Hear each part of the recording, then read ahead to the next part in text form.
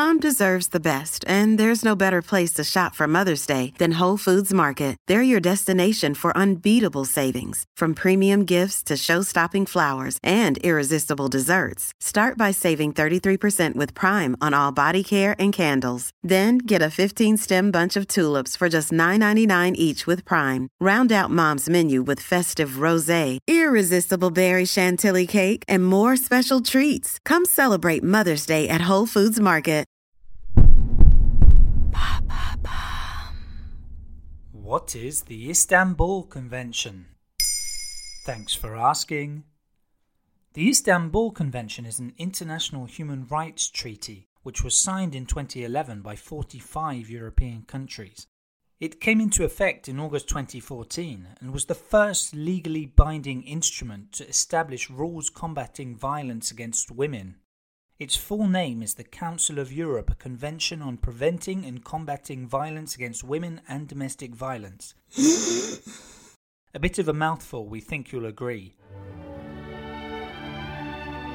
The Council of Europe is less well known than the European Union, although it actually predates it, having been founded back in 1949.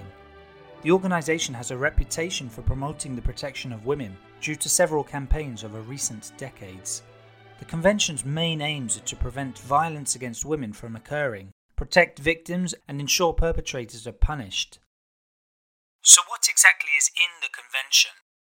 Like all European texts, the Convention is set out in a specific, structured way. It has 81 articles and 12 chapters, defining gender violence as a violation of human rights.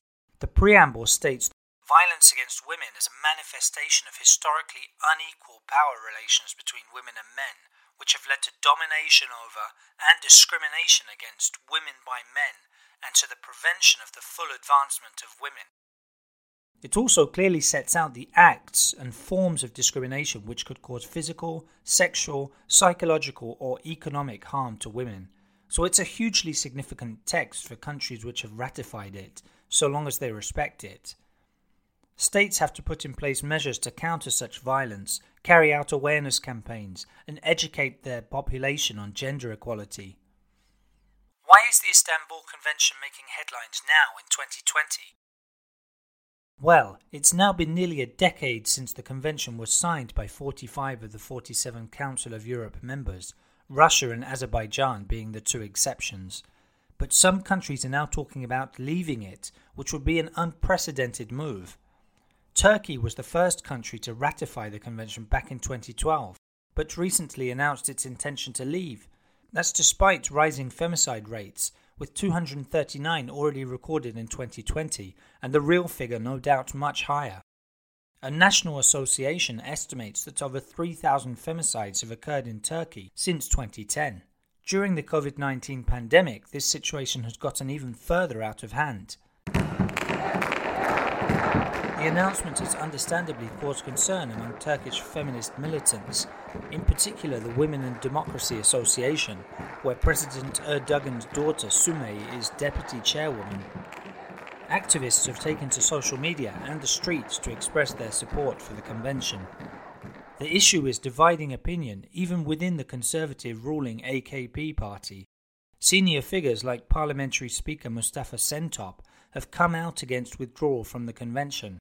Critics believe it would be a major setback for women's rights. Meanwhile, Poland's right-wing government has also made it clear it planned to leave the convention in July 2020. It cited religious reasons and argued the text promotes undesirable ideologies about gender. Before other countries get on their moral high horse, bear in mind that 12 of the countries that signed the convention haven't actually ratified it yet, meaning they are not legally bound to enforce it. That includes the United Kingdom, which became a signatory as far back as 2012. There you have it. Now you know what the Istanbul Convention is. In under 3 minutes, we answer your questions. What would you like to know about? Use the comments section to ask your questions on the podcast platform.